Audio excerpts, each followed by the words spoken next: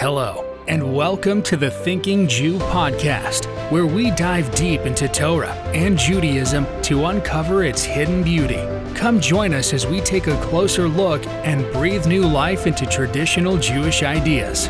And now, here's your host, Rabbi Moshe Siegel. Hello, and welcome back to the Thinking Jew podcast. Coming to you from the middle of many unpacked boxes in Silver Spring, Maryland, I'm excited to release a new episode on an awesome topic. Today, I want to discuss the very first words a Jew utters when he or she wakes up in the morning, the Modeh Ani prayer. We'll begin with the text, and then the source of Modeh Ani, what it means on a basic level, and finish off with a very powerful Kabbalistic explanation that we can really carry with us throughout the day. So let's start with the text itself. The words are, Modeh Ani lefanecha, melech chai v'kayom, shehechazarta bi nishmasi bechemla, rabba emunasecha, which means, I am thankful before you, living and eternal King, for you return my soul inside of me with compassion. Abundant is your faithfulness. So basically, it's a 12-word prayer that expresses our gratitude to God for giving us another day on earth. The Mishnah Brura, which is the primary commentary on the Code of Jewish Law, writes that as soon as you wake up, you should say these words. And since the name of God is not mentioned explicitly in the text, you do not even need to wash your hands before saying it. In terms of the source of the prayer, the earliest source of these exact words of Modeh Ani are in a book by Rabbi Moshe ben Machir called Seder Hayom, which was published in the year 1599. And although the exact words of Modeh Ani aren't documented until then, the concept of thanking God for another day as soon as you wake up in the morning is actually explicit in the Talmud.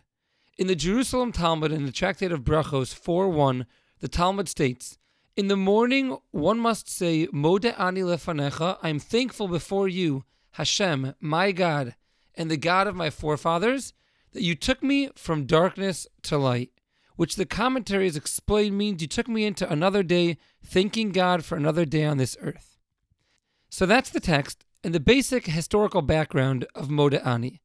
But the remaining questions are, why do we start our day with gratitude specifically? Why is this message so essential that Halacha desires us to do this at the very first moment we awake? And in general, what's the deeper meaning behind Modeh Ani? So on a basic level, gratitude is good for you. There's a fascinating study titled Counting Blessings versus Burdens, an experimental investigation of gratitude and subjective well-being in daily life. It was conducted by Professor Robert Emmons of the University of California and Professor Michael McCullough of the University of Miami. And they basically studied the effects of gratitude on people's lives. And they had three different groups of people. One kept gratitude journals, one journaled the issues they were experiencing and the difficulties of life, and one just journaled life in general with no explicit positive or negative focus. And I'll quote to you from page 9 of their study, quote, participants in the gratitude condition reported considerably more satisfaction with their lives as a whole, felt more optimism about the upcoming week, and felt more connected with others than did participants in the control condition. Therefore, it appears that participation in the gratitude condition led to substantial and consistent improvements in people's assessments of the global well-being, end quote. And I'll link this study in the source sheet along with all the other sources quoted as well. So try this tomorrow. Wake up in the morning and just take a moment to reflect. I'm alive. I have more I can accomplish today. Allow yourself to feel that inner gratitude and appreciation to your Maker for providing you with the opportunity for another day. And that can be an extremely powerful morning meditation that will really, as the study shows, transform you into a more optimistic and, in general, happier person. But it also goes even deeper than this. If you look back at the text, after we thank God for compassionately returning our souls to us, the very last two words of Modeh Ani are Rabba emunasecha. Great is your faithfulness. And the Mishnah Brura explains that these words are sourced in a verse from Lamentations, which states that God's kindness has no end, and every morning he renews this kindness with great faithfulness. So the Mishnah Brura understands that the word faithfulness is referring to God's faithfulness in returning our souls to us. We're thanking God for compassionately and consistently returning our souls to us. But the Holy Zohar, the great Kabbalistic work, has a different explanation, and it's such a powerful idea to wake up with and carry with us throughout our day. The Zohar writes as follows. Rabbi Yitzchak says, every night when one goes to sleep, his soul ascends to God in heaven. And God sees the soul with all of the blemishes and dirt that's on it. God sees all of the imperfections that we've done previously.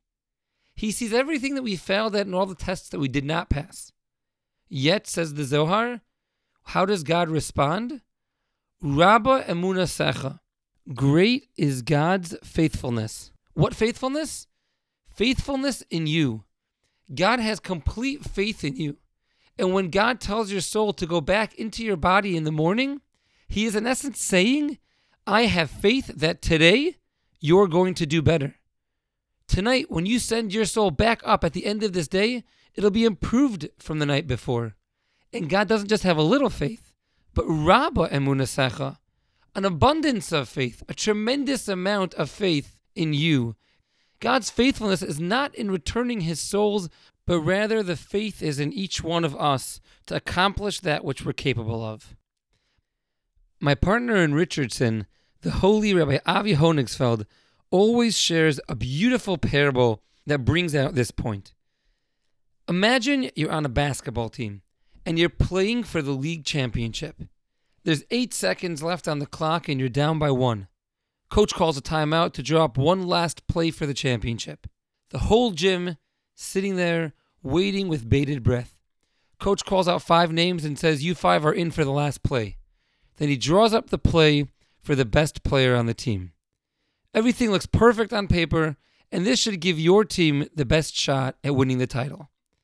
As soon as the ball is inbounded, the other team's defense triple teams your best player and breaks up the play. You end up with the ball in your hand with 3 seconds left on the clock. You have a wide open shot, but the play wasn't drawn up for you. You aren't supposed to be the one taking it. So you freeze up. And all in a split second, you have all these thoughts passing through your head. Should you shoot it? Should you not? You decide to throw a very difficult pass to the best player who somehow catches it, but being triple teamed, throws up a last second prayer that clanks off the back of the rim. Your team loses, season over. You head to the locker room sulking with your head low. After the coach congratulates the team on an amazing second place season, trying to cheer up the room, everyone starts packing up their stuff to leave. As you're leaving, coach motions to you and asks you to come into his office. You're scared he's going to make sure that you know how much you messed up, but he doesn't. Here's what he says. Son, I want you to know something. When I picked the 5 guys to be on the court for the last play, it's because I believed that every one of those 5 people were able to win the game for us. When you got that ball in your hands with 3 seconds left, you looked scared. You looked like you didn't believe you could make that shot. Well, I want to tell you, son, if I put you on that court, then I believed you could. So next time you get that opportunity, even if you don't believe in yourself, know that I believe in you and shoot it. Every morning when God once again compassionately returns our souls to us, he's telling us this exact message. He's saying, listen, my son or my daughter, I believe in you. I'm putting you back in this world, and the fact that I'm keeping you in the game means that I believe you can make a difference. I believe you can accomplish great things. And even if you look at yourself and say to yourself, what kind of change can I really accomplish in this big world? What can I really do? Know that even if you don't believe in yourself, I believe in you. Rabba emunasecha, a lot, an abundance of faith do I have in you. That's the power of Modeh.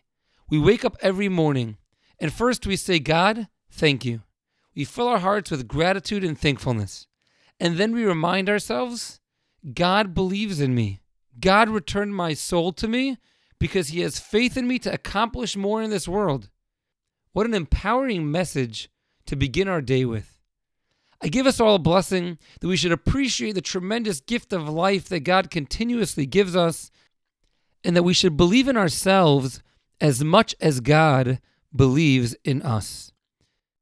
Until next time, wishing everyone an amazing week. Thank you for listening to the Thinking Jew podcast and for taking the time to study Torah and deepen your connection to Judaism. If you found value in today's episode, please leave us a rating or review and subscribe to the podcast. If you have any questions, comments, or topic requests for Rabbi Moshe, please email thethinkingjewpodcast@gmail.com or visit thethinkingjew.com.